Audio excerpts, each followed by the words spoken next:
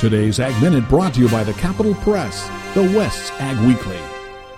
Like every other dairyman, John Brubaker is proud of his family operation and the lengths he and his sons and their employees go to care for the animals and bring wholesome product to the table.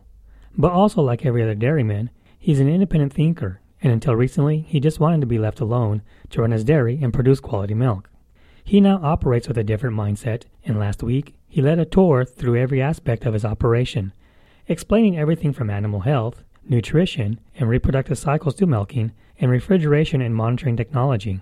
His intentions is to show people who might not have the benefit of an agriculture background how his operation produces a wholesome product that's as fresh as you can get. For the Capital Press Ag Minute, I am Raul Pena. For more agriculture news and information, turn to the West's Ag Weekly, the Capital Press, and capitalpress.com.